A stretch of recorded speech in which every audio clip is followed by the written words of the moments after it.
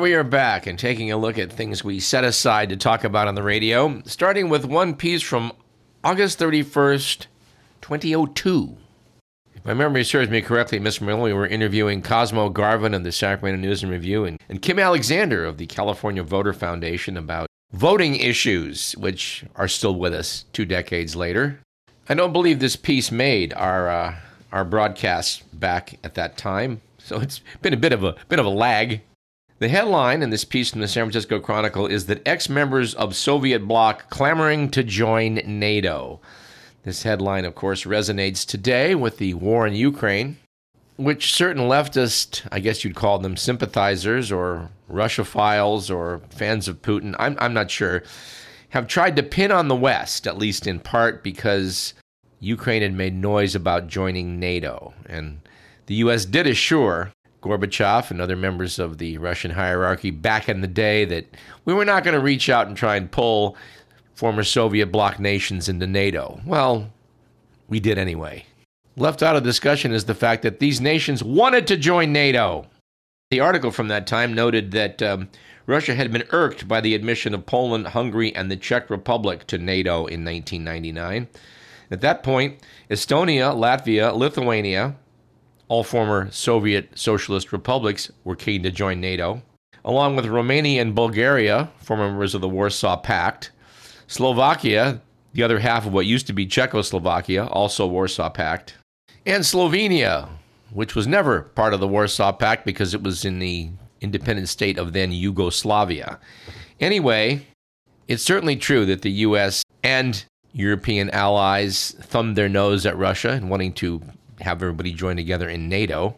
But as we pointed out on this program, I think a year or so ago, it looks as though Finland and Sweden, 2 nations long noted for their independence and neutrality, were also making noise in the wake of the Ukrainian war about how, they too might want to join NATO.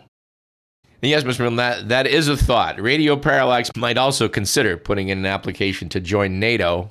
But we feel that our safety lies in both the Pacific and Atlantic Oceans, which significantly reduces the possibility of Russian tanks rolling into the studio. Some articles about China from about a decade ago caught our attention.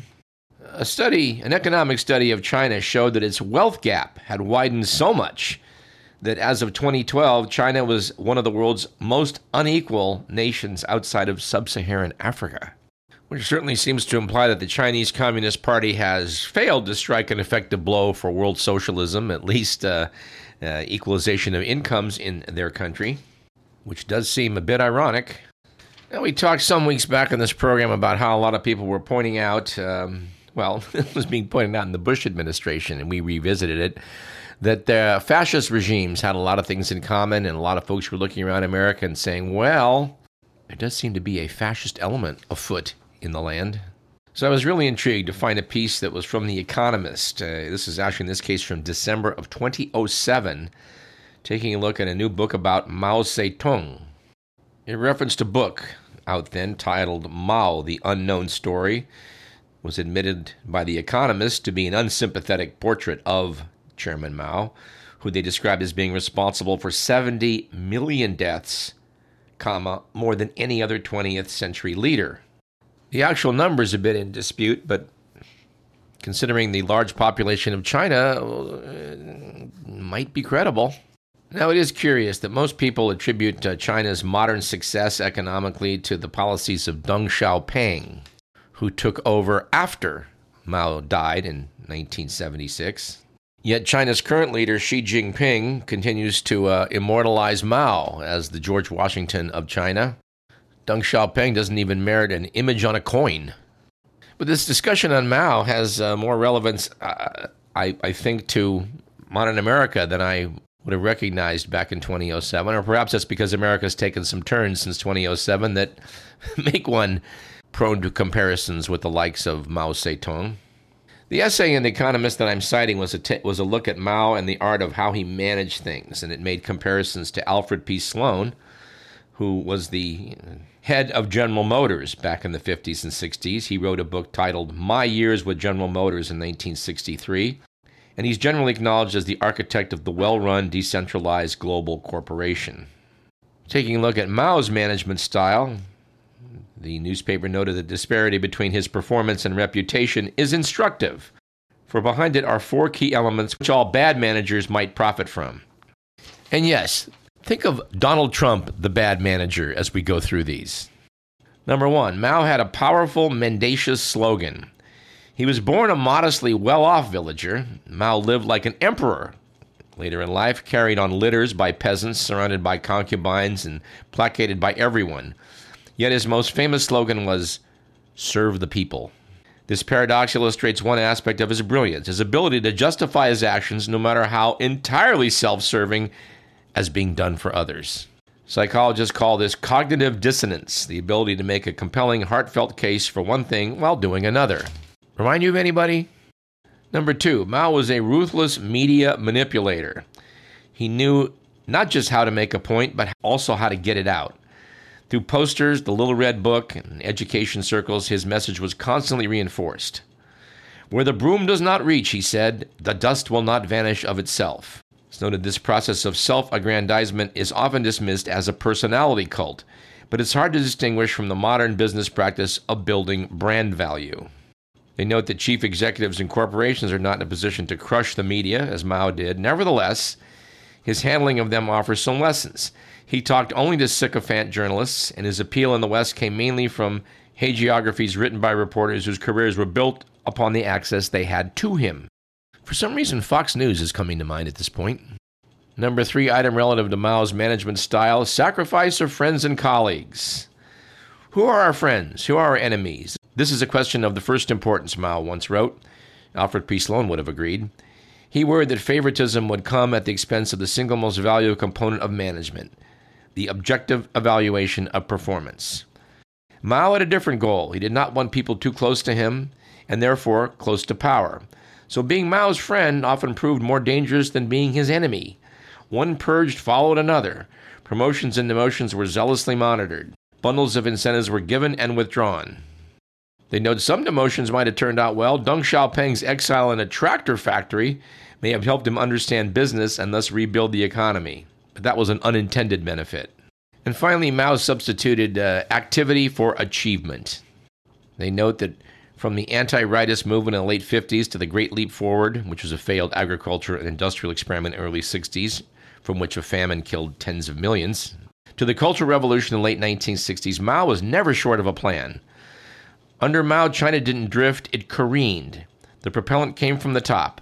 Policies were poor, execution dreadful, and leadership misdirected. But each initiative seemed to create a perpetual force as everyone looked toward Beijing to see how to march forward or avoid being trampled. The business equivalent of this is restructuring. The broader, the better. Anyway, I think it's fair to say that those in America who are not too fan of democracy have some role models they can look to from the left as well as from the right. We were privileged to have had David Walachinsky on this program, I believe, more than once back in the aughts.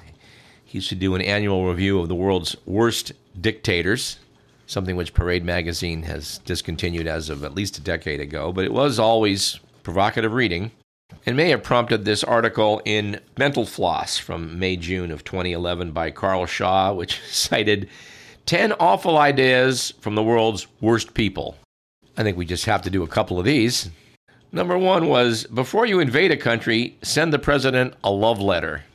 Yes, at one point, Idi Amin sent Tanzania's president, Julius Nyerere, a love letter in an effort to lull the leader into a false sense of security. Idi Amin wrote, "I want to assure you that I love you very much, and if you had been a woman, I would have considered marrying you, though your head is full of gray hairs. But as you are a man, that possibility does not arise." Idi Amin later launched a full-scale invasion of Tanzania. Yours truly once found himself on the same aircraft as Julius Nyerere, flying from, oddly enough, Burma to Bangladesh. Wandering around the cabin of the aircraft with a beer in hand, I did take a look at this distinguished black gentleman and nodded my head. He nodded back. I knew he looked familiar, but I didn't recognize him as then former president of Tanzania. Was he in first class? No, he was not in first class. This plane did not have a first class section. Oh, because I was wondering what you were doing in first class. My memory's a little bit vague. Maybe there was a first class. Maybe I wanted into it. I don't know. I do know that had I been lucky enough to actually engage Julius Nyeri in conversation, Idi Amin probably would not have come up. Would you have told him you would have married him if he was a woman? The coverage of Idi Amin was something that did puzzle me back in the day. He was nuts. He was stupid. He was murderous. He was overtly racist. Yet his bloody buffoonery, it got a lot of negative publicity, but not as much as it deserved. This is a guy, by the way, that at one point decided Indians, who were the merchants in Uganda, needed to go. Pack up, leave. Now, this compared pretty unfavorably, I would say, to the apartheid that then existed in South Africa. South Africa never suggested to its Indian population that you just get the hell out of here. Yet so many progressives that I knew back in the 1970s were all aghast at what was going on in South Africa, which certainly needed change, but were strangely silent about the buffoonery going on up in Uganda. And then there's Ne Win, the longtime dictator of then Burma. In fact, I still call it Burma. The new regime calls it Myanmar. I'm going to stay with Burma. Notes the article, realizing that luck favors the superstitious, Burmese General Ne Win used numerology to guide his rule during the 1980s. In particular, Ne Win was obsessed with the lucky number, in quotes, 9. He declared September 9th a national holiday in Burma. Well, he's double dipping. That would be 9/9. He apparently made his pilots circle 9 times before landing, and he even tore down his palace to build a new one with 9-foot ceilings. In 1987, after consulting his astrologer, Ne Win withdrew Burma's currency from circulation and introduced new banknotes.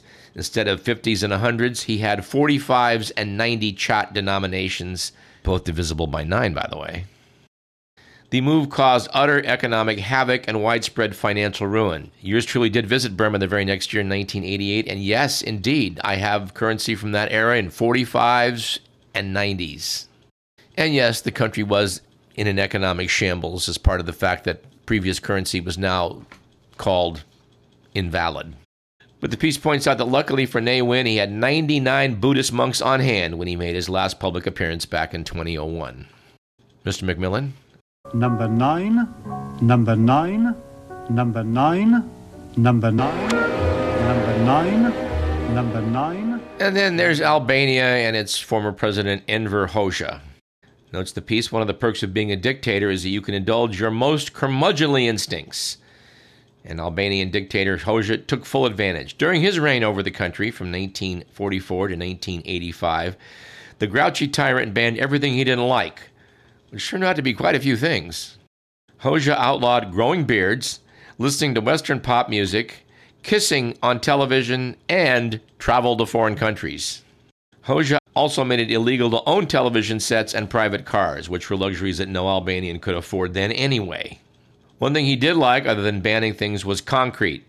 Hoxha had 750,000 concrete bunkers built around the country.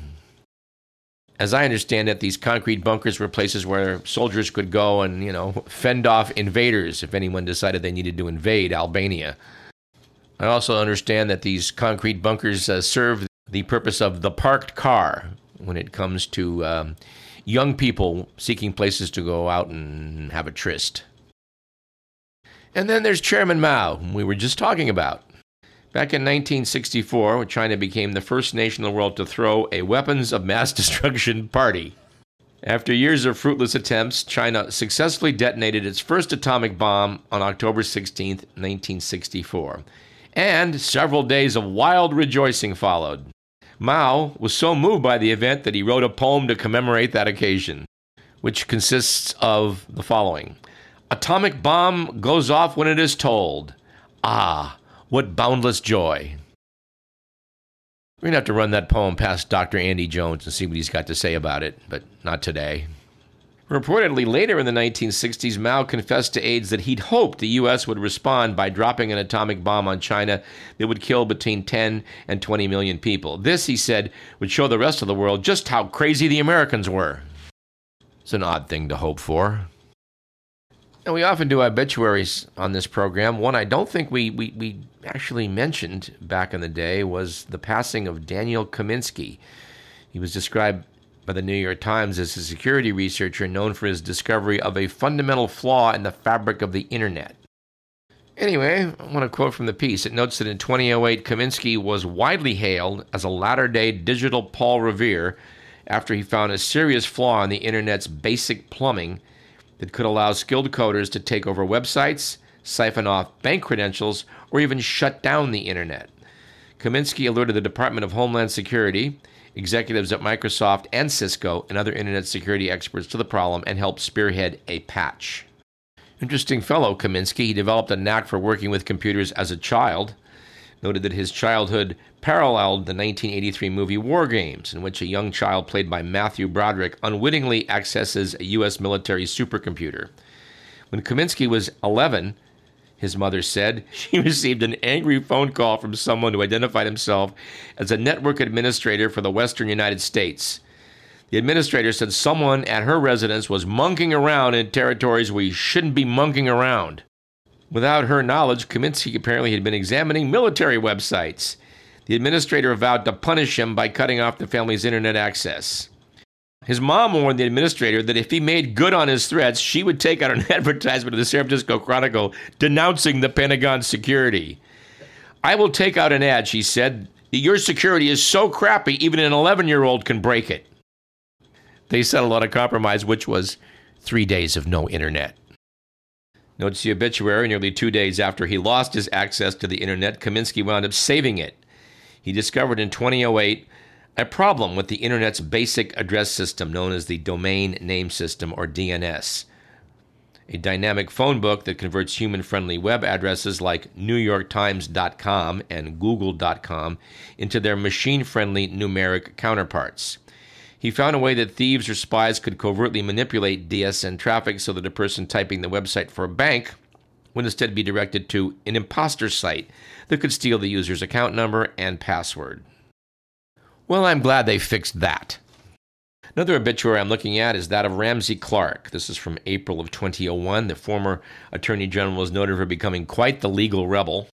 Although he once served as Attorney General under Lyndon Johnson, he later traveled the world to denounce America's genocidal former interventions and to defend an assortment of war criminals and reviled figures.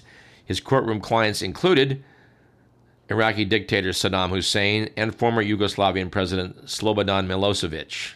Ramsey Clark's especially interesting to this correspondent because I know for a fact that in 1967, Clark was presented with the draft copies of a book that was about to come out by philosophy professor and investigator Josiah Thompson, which took a look at the JFK assassination.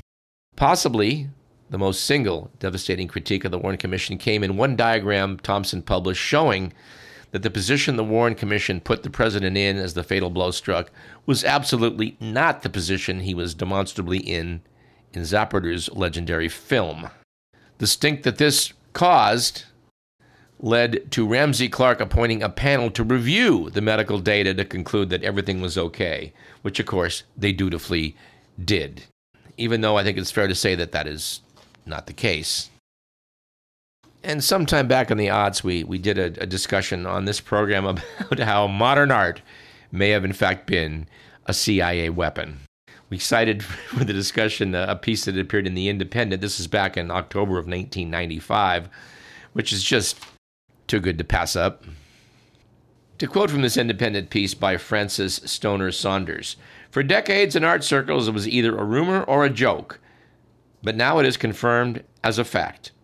The Central Intelligence Agency used American modern art, including the works of such artists as Jackson Pollock, Robert Motherwell, William de Kooning, and Mark Rothko, as a weapon in the Cold War.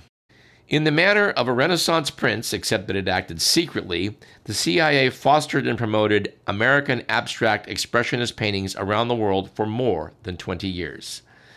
The piece notes the connection is improbable. There was a period in the 1950s and 60s when the great majority of Americans disliked or even despised modern art. President Truman subbed up the popular view when he said, 'If that's art, I'm a Hottentot.' That is a somewhat politically incorrect term at this point. Today, Truman would have had to say, 'If that's art, then I'm a member of the San people.' But you get the point.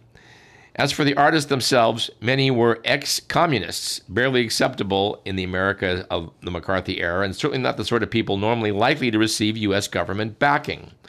Why did the CIA support them?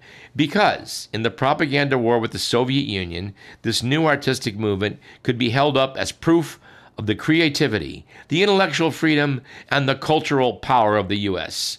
Russian art, strapped in the communist ideological straitjacket, could not compete.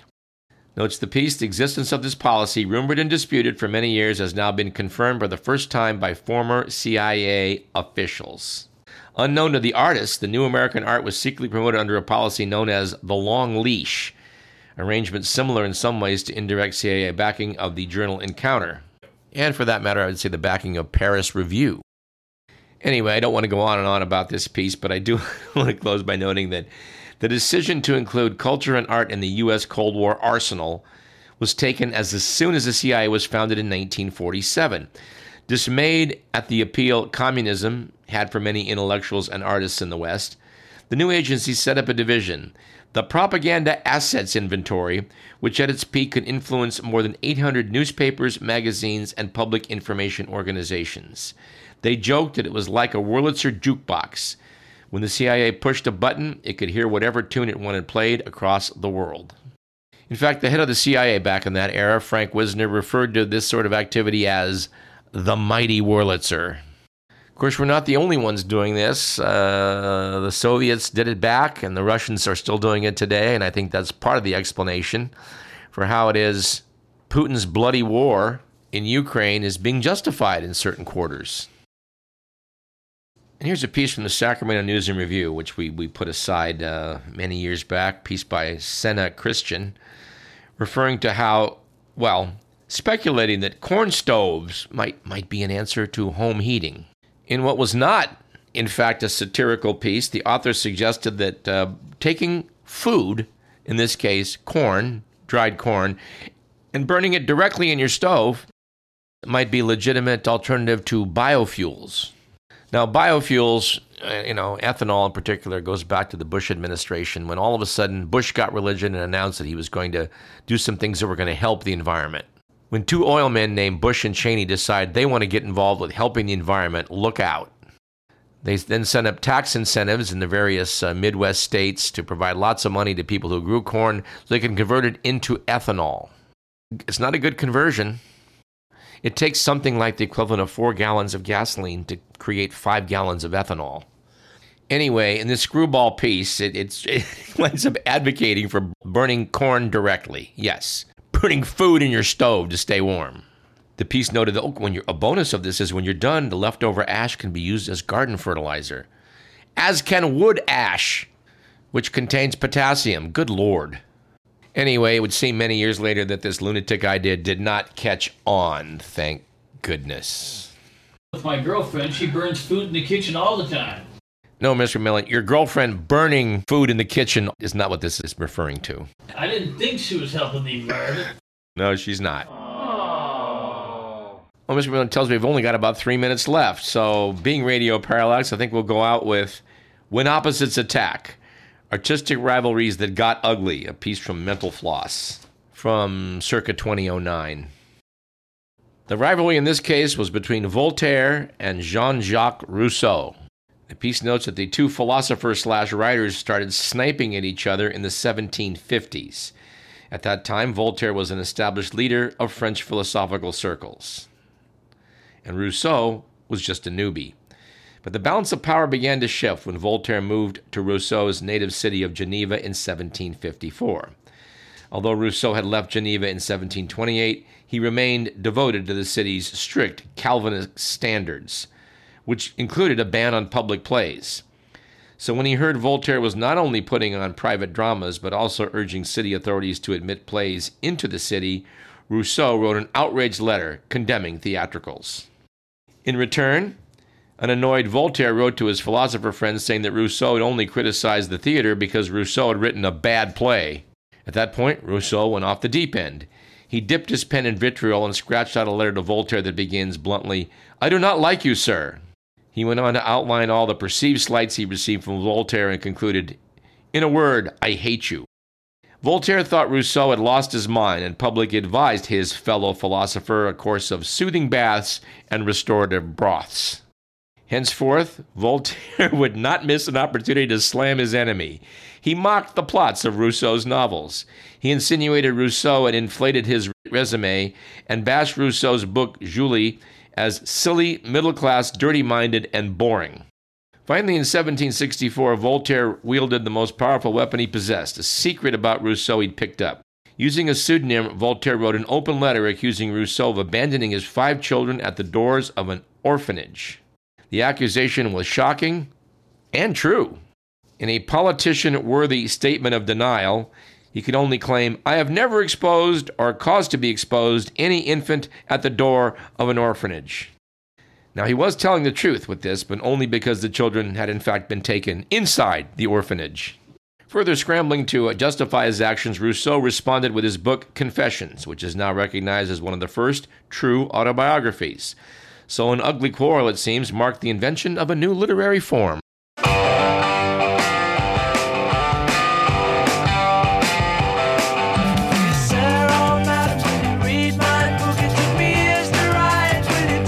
That about does it for today's program. We do want to forward promote some interesting people we plan to bring to you in the weeks to come.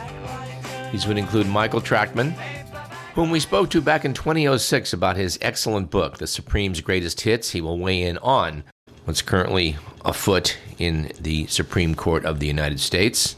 Professor Peter Dale Scott has offered to join us come late February. Author John Newman is also in the pipeline. He's going to be interesting, as will Dr. Scott. And at some point along the way, Professor Josiah Thompson, who we mentioned earlier in the program. All 3 of these gentlemen will be talking to us about things related to the death of the 35th President of the United States, John Kennedy. I think I'll close with a quote, which I think summarizes our first segment in today's program, from historian John Barry, who said, "When you mix politics and science, you get politics." This program, a mixture of science and politics, which did retain some science, was produced by Edward McMillan. You've been listening to Radio Parallax. I am your faithful servant, Douglas Everett. We'll see you again next week. Hey,